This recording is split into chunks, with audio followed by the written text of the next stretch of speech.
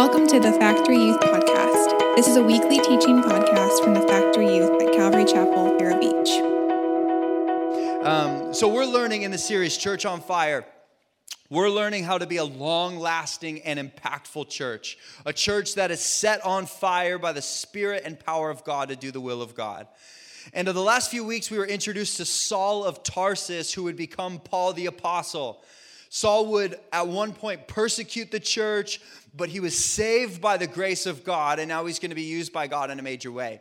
And so this brings us now to Acts chapter 13 and 14. Well, Paul and his buddy Barnabas begin their missionary work to bring the gospel to the Gentile world. Now, if you remember last time, the gospel has just opened up to the Gentiles. And the Gentiles, do you guys know what Gentiles are?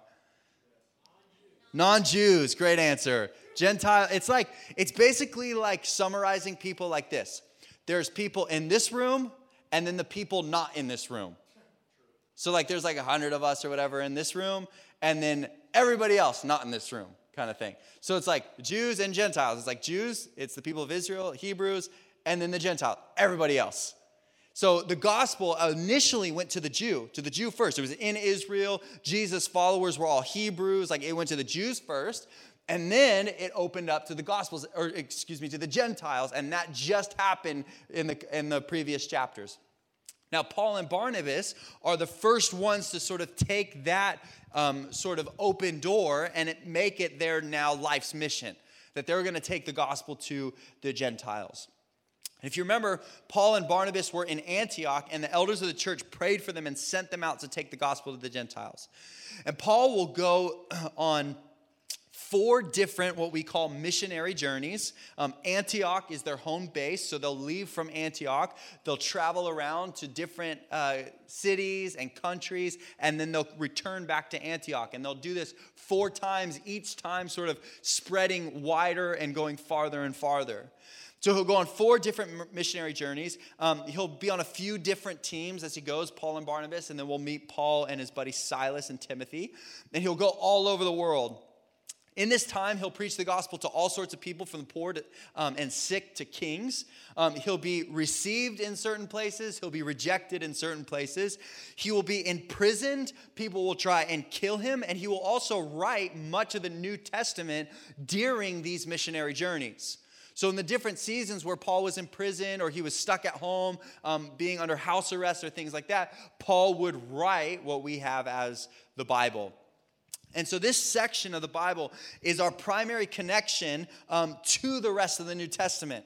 Because after the book of Acts, we go into Romans. If you've been with us on Sunday morning, we've been going through Romans. And that is a letter written by Paul to a church in Rome that he planted on one of his missionary journeys. And then there's the letter to the Corinthians. There's the letter to the Galatians, Ephesians, Philippians, Colossians. All of these are letters written to churches that he planted on one of these 4 missionary journeys. Does that make sense? So these journeys are really important for us as we begin to look at them. So we're going to look at Paul's first missionary journey. It covers chapter 13 and 14. He goes from Antioch to Cyprus, which Cyprus was Barnabas' hometown. It was an island called Cyprus. So they went from Antioch to Cyprus, and then they went to a different Antioch, not the same Antioch, but Antioch in Pisidia. Then they went to a place called Iconium, then Lystra, then Derbe, and then they went back through the same place back to Antioch. So they kind of went like this, and then they went like this. Well, they went like this, and then they went like that. Does that make sense? Kind of. So they went from Antioch, they went all the way up here, and then they went back through those same places. So we're going to look at just one of those stories, and I've titled this message, Do It for the Lord. Do it for the Lord. We're going to be in Acts chapter 14, beginning in verse 8. It says this, Now at Lystra there was a man sitting who could not use his feet. He was crippled from birth and had never walked. He listened to Paul speaking. And Paul, looking intently at him and seeing that he had faith to be made well, said in a loud voice, Stand upright on your feet. And he sprang up and began walking. And when the crowd saw what Paul had done, they lifted up their voices, saying in Lycaonian, which is their language, The gods have come down to us in the likeness of men. Barnabas they called Zeus, and Paul Hermes because he was the chief speaker. And the priests of Zeus, whose temple was at the entrance to the city, brought oxen and garlands to the gates and wanted to offer sacrifice with the crowds. But when the apostles Barnabas and Paul heard of it, they tore their garments and rushed out into the crowd, crying out, "Men, why are you doing these things? We are also men of like nature with you, and we bring you good news, that you should turn from these vain things to a living God who made the heaven and the earth and the sea and all that's in them. In past generations, he allowed all the nations to walk in their own ways, yet he did not leave himself without witness, for he did good by giving you rains from heaven and fruitful seasons, satisfying your hearts with food and gladness." And even with these words, they scarcely restrained the people from offering sacrifice to them. All right, pause for just a moment. So Paul and Barnabas are there. They're preaching the gospel, and a guy that has been crippled his whole life is listening, and they could tell he's like really engaged. You know what I mean? Like when I'm up here speaking, I can tell when people are really engaged and when people are not really engaged. It's easy. Like one of the ways I know people are not really engaged is like when they're doing this. You know that move? Like I can totally tell. Sometimes I get confused because like you're taking notes on your phone, but it's this face that gives it away. Anyways, so he's really engaged. The guy's listening, and so Paul, he notices it. He noticed that he's sick, and he says, "Hey, stand up right now." And God does this miracle in this man's life, and he's never walked before, and he stands up. And then all of a sudden, the people in the town are like, "What in the world? This guy, he's been crippled his whole life, and now he's standing up." And they're like, "It's Zeus. Like, he's here." And I feel like it happens so quickly. All of a sudden, the priest runs out with like an ox, and he's like, "Let's sacrifice to these guys." They're like, "Where did you come from?" Like he just had that thing ready, and it's like just so happened to be like the Zeus temple is right there. And they like run, I just picture it like really comical. Like he's like, "All right, let's do it." And they're like, "Wait, hold on, time out." And they begin to try to worship Paul and Barnabas. They think they're gods that have come down to men because of this miracle that God has performed. And then they're like, whoa, you're confused. You're missing the point. We actually have brought you a message of the living God. We bring you a message not of Zeus or Hermes or any of these other false gods that you worship. We bring you a message of the living God, and that's how this thing has happened. And so in this moment, these people respond, and they're beginning to worship them. They're like, "Oh my gosh, this is incredible." But then notice how quickly the scene changes. Verse 19. "But Jews came from Antioch and Iconium, and having persuaded the crowds, they stoned Paul and dragged him out of the city, supposing that he was dead." Okay, so like we rewind, and they're like, "The gods are here. Let's kill this cow and worship them. This is amazing." And then like that, all of a sudden it's like, "No, they're not gods." They're like, "All right." They pick up their rocks and they throw rocks at Paul until they think he's dead. And it's like, whoa, what a dramatic switch. And then we're told, verse 20, "But when the disciples gathered about him, he rose up and entered the city. And on the next day, he went on with Barnabas to Derbe." Okay, so following again. Heals a man. Well, preaches the gospel, heals a man. The crowd's like, "Oh my gosh, you guys are gods. Let's kill this cow and worship you." And like, "We're not gods, we're just normal people." And they're like, "You're just normal people, you say." So they pick up rocks, they throw them at Paul until they think he's dead, and then they leave. And the apostles are like, you know, it's like that scene in a movie where like everybody's like they come to and like there's like all those eyes looking at him. They're like looking at him, and Paul's like, "Oh, hey guys." And he gets up and he goes right back into the city. And then the next morning they go on to the next town and they continue to preach the gospel. Now, before TikTok and before Instagram, ready for this transition? You're like, what just happened? Before TikTok and before Instagram, there was an app called Vine. Do you guys remember Vine? You guys only have heard about Vine.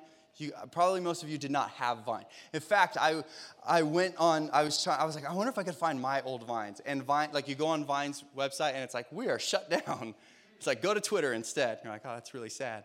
And I remember before TikTok and Instagram Reels and before Instagram even had videos, that was when Vine was a thing. Because I remember when Instagram introduced videos and all of us like deleted Vine off our phone. Like, well. Actually, that's not true. I hung on for a little while. I'm like, I'm not using Instagram videos. I'm like that guy, still like making vines, and they're like, this is pointless. Anyways, there's some famous vines that you guys probably remember. One of the funny ones is LeBron James. You guys remember that one? LeBron James, like that's a great one. An iconic one that gets mentioned all the time is the 21. That one, that one's amazing. But then one very famous one was Do It for the Vine. Do you guys remember that one? Do it for the vine, and it's that little girl, and she's like, do it for the vine. And she's like, no. She's like, do it for the vine. No. And then she's like, do it for the vine, like that, and the girl starts dancing. Anyway, so that became, that phrase, you guys are like, why is he talking about this? So that phrase, like, do it for the vine, became basically, you could get your friends to do just about anything if it was for the vine. Like, just about do it for the vine. Like, okay, fine. I'll do it. Let's do it. So that is, the reason I bring that up is because what's happening in the story is you have the inconsistencies and the problem when you're living your life doing it for the people. See, what happens is in this story, you see Paul and Barnabas, at one point, the people around them are trying to worship them like gods. And then a minute later, it seems like, a sentence later, they're trying to kill them with rocks. Worship them, and then try to kill them. What happens? Well, this is the reality of living your life in attempt to please people or for the approval of people. Because people, they change their minds. At one moment, they like it. At the next moment, they've rejected it. And this is sort of what's happening in this story. And so what we see here, and the question that we have to ask ourselves, is what then is the motivation behind what we do? What is the motivation behind what we do? This text we just read shows us the importance of living for the approval of God and making Him our motivation, and the danger of living for the approval of people. This story is dramatic, but we see then the danger of living in an attempt to please people. Because one, you can't please everybody. You have to understand, like, you cannot please everybody. If you don't believe me, ask any sound guy at a church. Like, especially in the main sanctuary, if you've ever, like, gone into the main sanctuary, it's either it's too loud, it's too quiet, there's too much drums, there's not enough drums. Like literally, you name it, the sound guy has heard it. Because you can't please everybody. Everybody has different preference, different style, different, like, that's loud, that's not loud. You know what I'm saying? And that is just sort of the tip of the iceberg when it comes to the reality of attempting to please people. And then secondly, you can't please people because people's opinions change. Or sometimes we change our whole identity in order to fit in with this group, and then the next thing we know, they're not into that anymore. I'm like, wait a second. I just went shopping. I changed my whole wardrobe. I like have different interests now to hang out with you, and now we don't like that anymore? And because people's opinions change. And whether it's from worshiping to wanting to kill or just liking and then not liking, we've all experienced this in some way. And so the charge for us is to live for the Lord. To live our life, our motivation is then to live for the approval of God. So how do we do that? A couple things from this text that I want us to see. Number one, how we live for God is we live for God by attempting to spread the gospel. Spread the gospel. We see that Paul and Barnabas' primary mission was to share the message of Jesus wherever they went. If you look back at verse 7, it says this, and they continued to preach the gospel. That their goal was to preach the gospel. The gospel, it means good news. It simply is the message that all people can have relationship with God and forgiveness of sins through faith in Jesus. That's the gospel. That word gospel, like we throw it around all the time, but the gospel, it just means good news. And the good news we're talking about is that all people, no matter where you come from or what you've done, where you've been or anything, that you can have relationship with God and forgiveness of sins simply by faith in Jesus. And they took that message anywhere and everywhere. They were fulfilling what Jesus commanded for them to do. They're fulfilling that on a macro level in the sense of Jesus' Great Commission. We've heard this, Jesus' Great Commission. It's in Mark chapter 16. It's also in the book of Matthew. He says, go into all the world and preach the gospel and make disciples of all nations. That's the great Jesus. Like that was his, he died and then he rose again and then he didn't die again and he ascended. So his like ascending wish was that we would go into the world and we would tell people the good news, the message of hope and forgiveness through faith in Jesus Christ. Also, in Acts chapter 1, verse 8, we looked at it. He says that you shall receive power as the Holy Spirit comes upon me or upon you, and you will be a witness everywhere you go to the ends of the earth. And so Jesus says, go preach the gospel and go in the power of the Holy Spirit to preach the gospel. So Paul and Barnabas, they're fulfilling the Great Commission on a macro level, right? Jesus commanded it and they did it. But they're also fulfilling God's personal will for their life on the micro level. If you go back, we looked at it last week, that they were in the church in Antioch, and all of a sudden, the people in the church began to sense that God wanted to send out Paul and Barnabas. And so they gathered around, they prayed for Paul and Barnabas, and then they sent them out. They said, okay, God wants you to go tell the Gentiles about Jesus. And they're like, all right, well, we don't really know where we're going to go. We don't know how we're going to do it. We've got no plans, but we're going to do it. In fact, I love that I mentioned it, that the first place that they went to was Cyprus. That was Barnabas' hometown. I'm sure as they remember, I can imagine like a church service, they're like, Paul and Barnabas, like his missionaries, first missionaries out of the church of Antioch, and everyone's like, yeah. And they're like, they're going to preach the message to the Gentiles. They're like, the Gentiles, yeah. And then they send them out, they pray for them, like the band's like still like, yeah. And then they walk out the door, and they're like, where should we go? Like the world is kind of big. And maybe Barnabas was like, well, man, I got a cousin back home. He doesn't know Jesus. Maybe we should go tell him. All right, let's go to Cyprus. They jumped on a boat. They sailed to the island of Cyprus, and they told people about Jesus. And they're like, now where? I don't know. We don't want to go back where we came from. Let's just keep going that way. They're fulfilling the Great Commission on the macro level, but then specifically what God asked them to do. Let me tell you, how do you live for the approval of God? You spread the gospel. You fulfill God's will for your life on the macro level, what he's told us to do, and then on the micro level, what he's told you to do. What has God told you to do?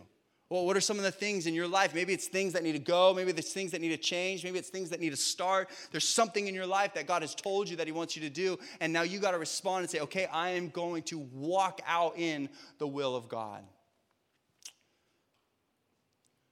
And we live for God when we attempt to fulfill his will for our lives. The second thing we need to do in order to live for the approval of God is we need to serve people. Serve people. I like this story because these guys get in trouble when they heal a paralyzed man. Now, healing was not their primary mission. They weren't like circus performers going from town to town and making crippled people stand up. Like that wasn't their goal. In fact, while they were there, they were preaching the gospel. But then Paul, in this moment, he recognizes a need.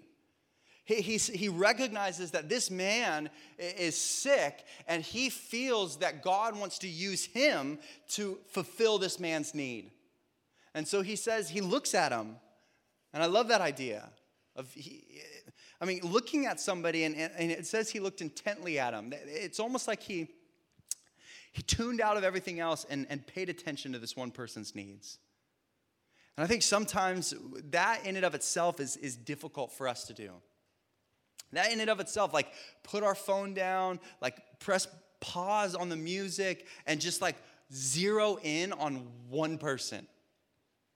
And it says he looks intently at him, and then he does this miracle, or God does this miracle through him. And this happened for this guy because he was listening and Paul took notice of his needs. Paul noticed the needs of others. We so often miss the needs of others because we're focused on what we're doing, or we're concerned with our own problems, or we're too busy to think about others. But listen, the primary way we serve God and live for him is by serving others. Jesus modeled that for us in Mark chapter 10. He said this, "For even the Son of Man came not to be served, but to serve and to give his life a ransom for many." Jesus says that the Son of God did not come here to be served. You think if anybody had a right to be served, it was like God in flesh, right? Like him to just be like, "I'm God, come wait on me." And everyone's like bringing him grapes and like fanning him and like washing his feet. All these, I guess, things that people would do for a king. None of that. In fact, the opposite. Jesus constantly, he talked about how he had nowhere to sleep. He says, foxes bury themselves in the hole in the ground to sleep, and I don't even have a place to lay my head at night. Jesus, in fact, washes his disciples' feet. And Jesus would say in an interesting passage, he says, if you serve the least of these, if you serve people that are overlooked, the people that are neglected, he says, when you serve people like that, you're actually serving me. And one of the primary ways we serve God and we live for the approval of God is by serving others. How can I be a blessing to somebody else? How can I see the needs of somebody else, for one, and how can I meet those needs? Maybe God's given you an experience that would allow for you to comfort somebody else in their need. Maybe you're like, I don't have money, I don't have the ability to drive them around, I can't do any of that, but I know what it's like to have your parents get divorced, and so I can comfort my friend who's going through that. Like I don't have this to give somebody, but I know what it's like to have a friend like betray me and not want to hang out with me anymore. And so I'm going to go over to this person who I know is experiencing something similar, and I'm going to offer that to them. And when we can serve others, we are actually serving God. And one of the ways we live for the approval of God is by serving others. And then the third thing I want us to see is that we got to stand against wrong. In order to live for God, to do it for God, everything that we do for him, we've got to be willing to share the gospel. We've got to be willing to serve others, but then we also have to stand against wrong. When people began to worship Paul and Barnabas, they quickly attempted to shut it down. They knew this was wrong, even if it meant they'd be turned on. Right? I think at first they could have pled we don't speak that language. Whatever, it's fine. We don't know how to communicate that to them to not do that. Or probably, they're human like you and me. There probably was a little bit of sense of them we are pretty cool. Why not? Okay, let's think about it like this. Paul and Barnabas are about to experience till they die, right? Hardship and difficulty and being sort of nomadic and going from prison to prison to town they don't know to town they don't know and experience a pretty difficult life in order to promote the message of Jesus. And not that they know it's coming, and I'm just sort of dramatizing the situation for a point right now. But, man, maybe part of them was like, dude, we could settle down here. Zeus and Hermes, works for me. We just live as royalty in this. Man, forget traveling around and sharing the gospel. Forget that. Let's just settle down here and be gods. I just wonder, there's sometimes where when our pride and our ego sort of shows up, it could convince us to do pretty weird stuff. And so in this moment, they could have very easily been like, all right, it works for me. That's good enough. But instead, they stand against it and they say, no, you guys are so confused and lost. We are not gods. We are servants of God. And who you actually want to know is Jesus. They weren't going to let people get away with doing what is wrong. Listen, we live for God when we know his word and we stand up for what his word teaches. Our culture has no real standards, and that's why things change so quickly. The word of God is our standard.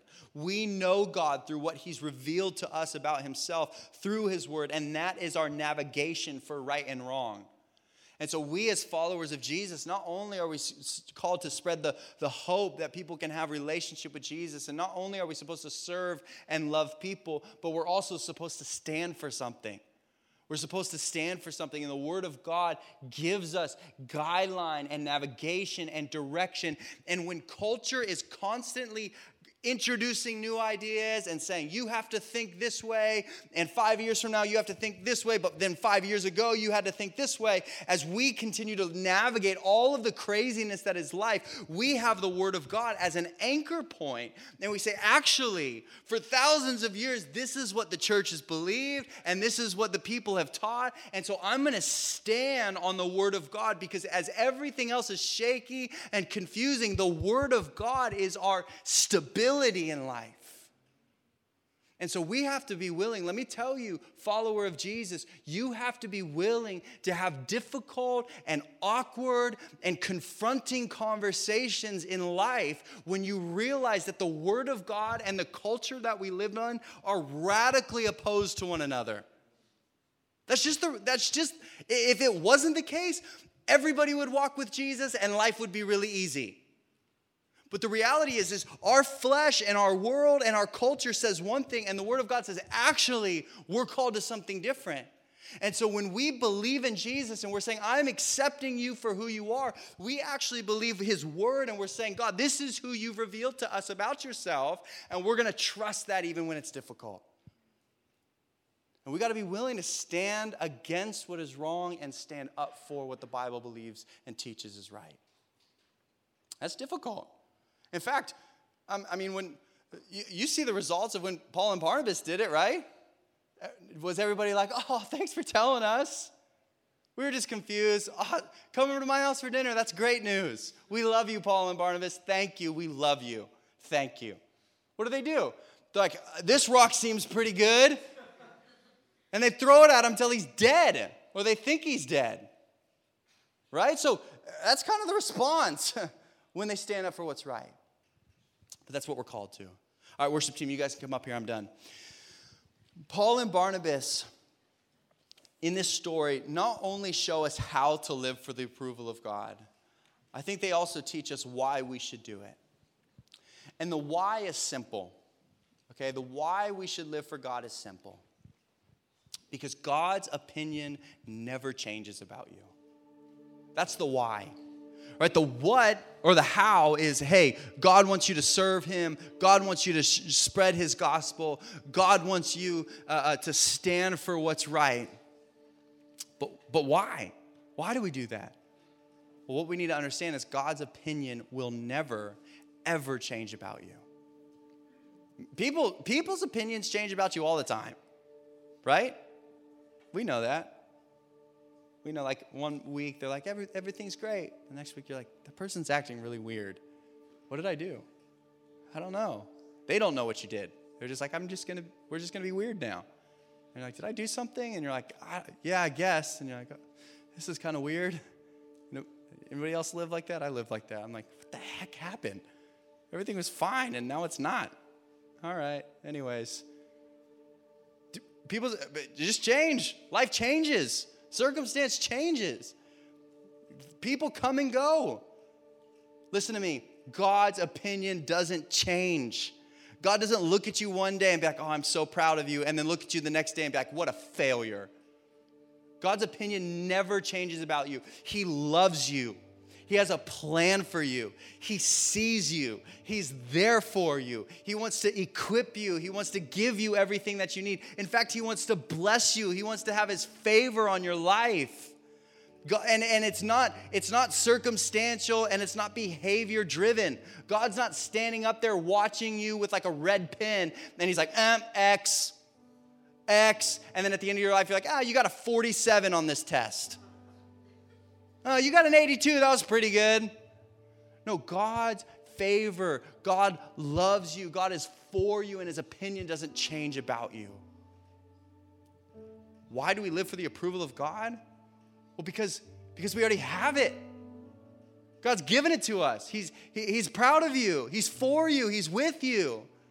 And so from that reality that God loves us and He's not going to leave us or forsake us, from that reality we go, okay, God, I want to serve you. Okay, God, I want to tell others about you. Okay, God, I'm going to stand for what's right. Okay, God, I want to be on your team because, God, you are already for me.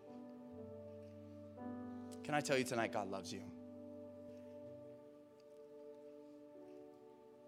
God's for you. God is with you. He loves you so much that he sent his one and only son to live this perfect life and to die on a cross for my sake. A cross that I should have been on. Where I should pay the penalty for my sin. Because they're great. Because I mess up. And I say things I shouldn't say, and I respond to things I shouldn't respond to, and I act like a jerk, and I mess up. And I deserve it. Like at the end of my life, if God were to be like, dude, you blew it. You do not belong in heaven. And I'd be like, you are 100% right. I get it. And then Jesus shows up. And Jesus is like, you blew it, man. I'm like, yeah, I know. He's like, hey, I got you. I'll take it from here. You just trust me. You just walk with me. You just believe in me. You just keep coming back to me. If you fall, I'll be here to get you back up. You just keep moving in the direction I want you to move in, because Jesus did it all. He paid it all. He conquered it all so that we could have life and we could have victory and we could have hope and we could have freedom in him. And all we have to do is believe on him. Let's pray together.